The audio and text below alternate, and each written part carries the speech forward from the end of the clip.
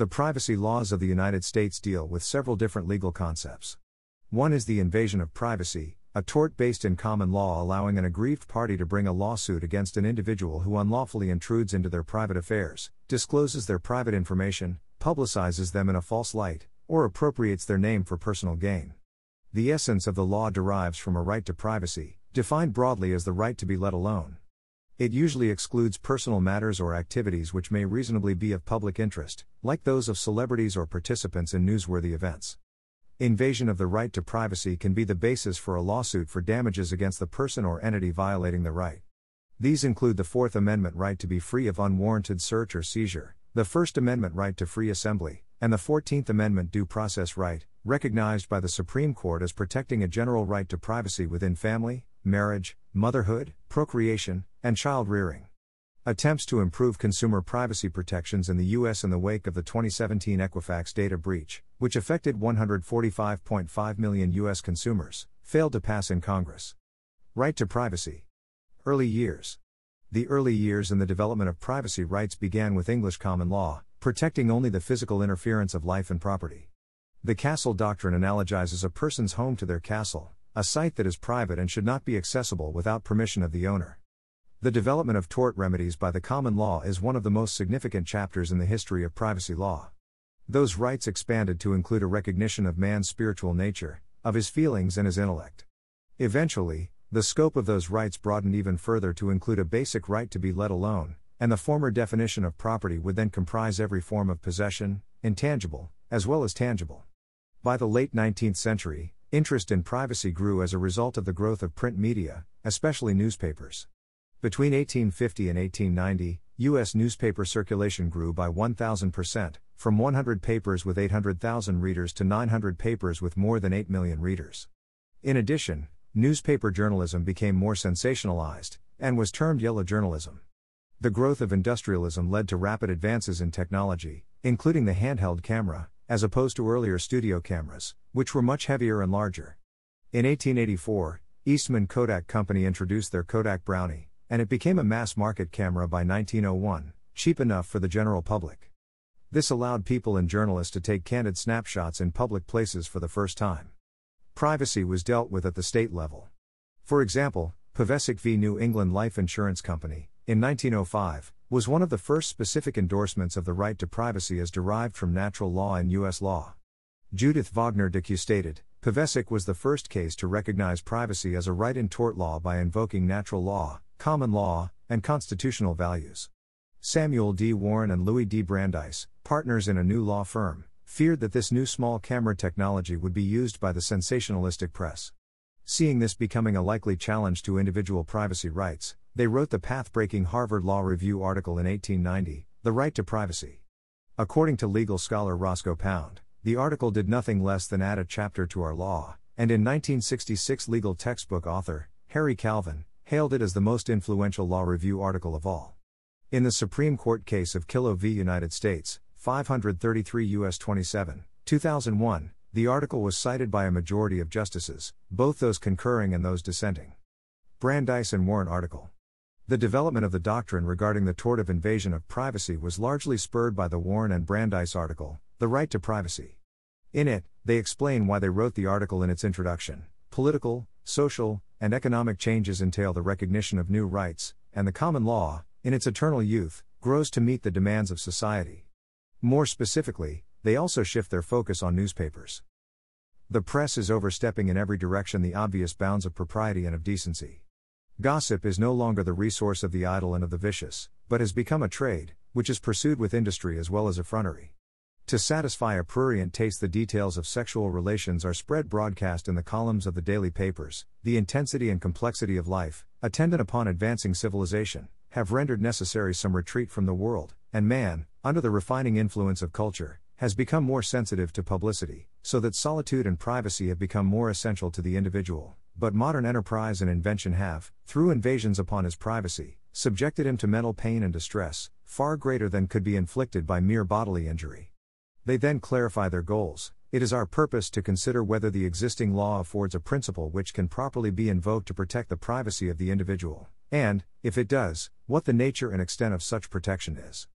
Warren and Brandeis write that privacy rights should protect both businesses and private individuals.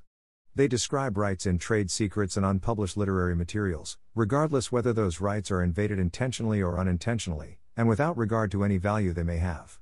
For private individuals, they try to define how to protect thoughts, sentiments, and emotions, expressed through the medium of writing or of the arts. They describe such things as personal diaries and letters needing protection, and how that should be done. Thus, the courts, in searching for some principle upon which the publication of private letters could be enjoined, naturally came upon the ideas of a breach of confidence, and of an implied contract. They also define this as a breach of trust, where a person has trusted that another will not publish their personal writings, photographs, or artwork, without their permission, including any facts relating to his private life, which he has seen fit to keep private. And recognizing that technological advances will become more relevant, they write, now that modern devices afford abundant opportunities for the perpetration of such wrongs without any participation by the injured party, the protection granted by the law must be placed upon a broader foundation. Modern tort law. In the United States, invasion of privacy is a commonly used cause of action in legal pleadings. Modern tort law, as first categorized by William Prosser, includes 4 categories of invasion of privacy. Intrusion of solitude, physical or electronic intrusion into one's private quarters. Public disclosure of private facts, the dissemination of truthful private information which a reasonable person would find objectionable. False light, the publication of facts which place a person in a false light, even though the facts themselves may not be defamatory. Appropriation, the unauthorized use of a person's name or likeness to obtain some benefits. Intrusion of solitude and seclusion. Intrusion of solitude occurs where one person intrudes upon the private affairs of another. In a famous case from 1944, author Marjorie Kinnan Rawlings was sued by Zelma Kaysen, who was portrayed as a character in Rawlings' acclaimed memoir, Cross Creek. The Florida Supreme Court held that a cause of action for invasion of privacy was supported by the facts of the case, but in a later proceeding found that there were no actual damages. Intrusion upon seclusion occurs when a perpetrator intentionally intrudes, physically, electronically, or otherwise, upon the private space, solitude, or seclusion of a person, or the private affairs or concerns of a person, by use of the perpetrator's physical senses or by electronic device or devices to oversee or overhear the person's private affairs, or by some other form of investigation, examination, or observation intrude upon a person's private matters if the intrusion would be highly offensive to a reasonable person. Hacking into someone else's computer is a type of intrusion upon privacy, as is secretly viewing or recording private information by still or video camera.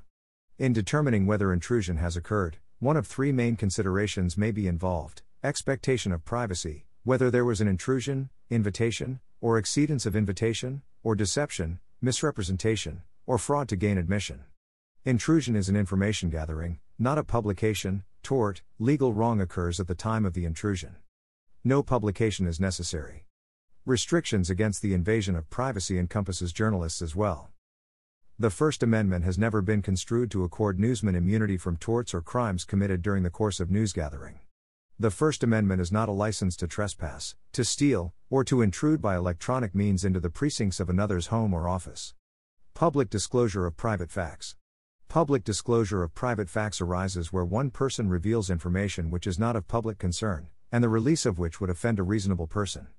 Unlike libel or slander, truth is not a defense for invasion of privacy.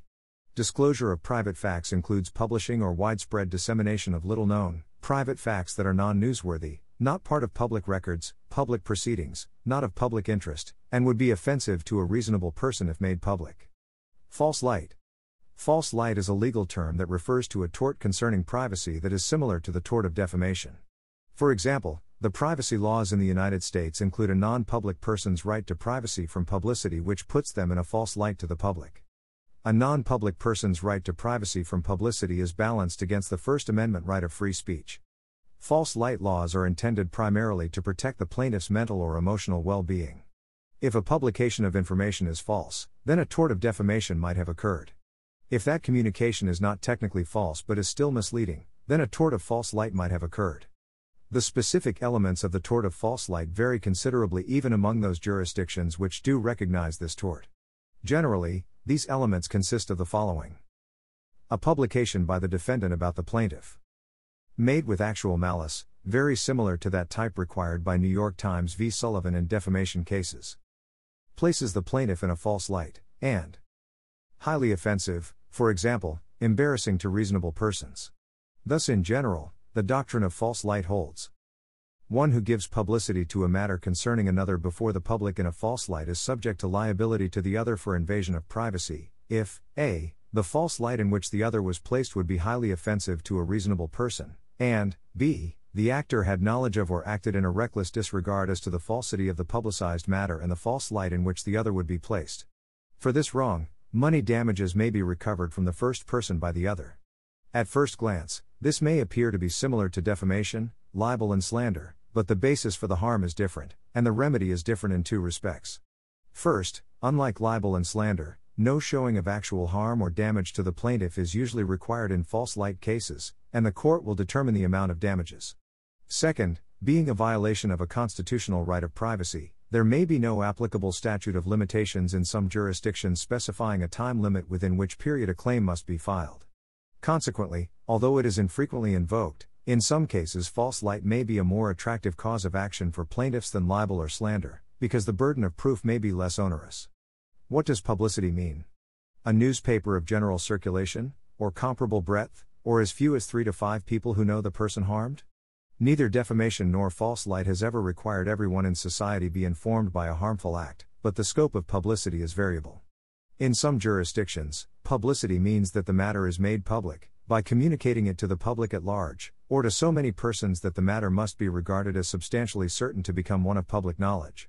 Moreover, the standards of behavior governing employees of government institutions subject to a state or National Administrative Procedure Act, as in the United States, are often more demanding than those governing employees of private or business institutions like newspapers.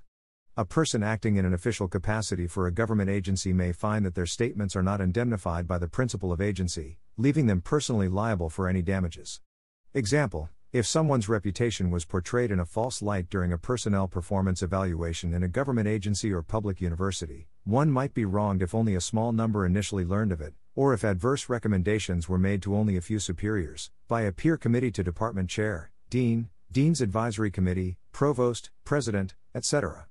Settled cases suggest false light may not be effective in private school personnel cases, but they may be distinguishable from cases arising in public institutions. The text of this podcast is sourced from the Wikipedia Foundation under a Creative Commons Attribution, Share Alike license. The written text has been altered for voice presentation. To view the modified and original text versions, visit thelegalpages.com. The content of this podcast is presented for informational purposes only, and is not intended to be legal or professional advice. The Wikipedia Foundation is not affiliated with this podcast.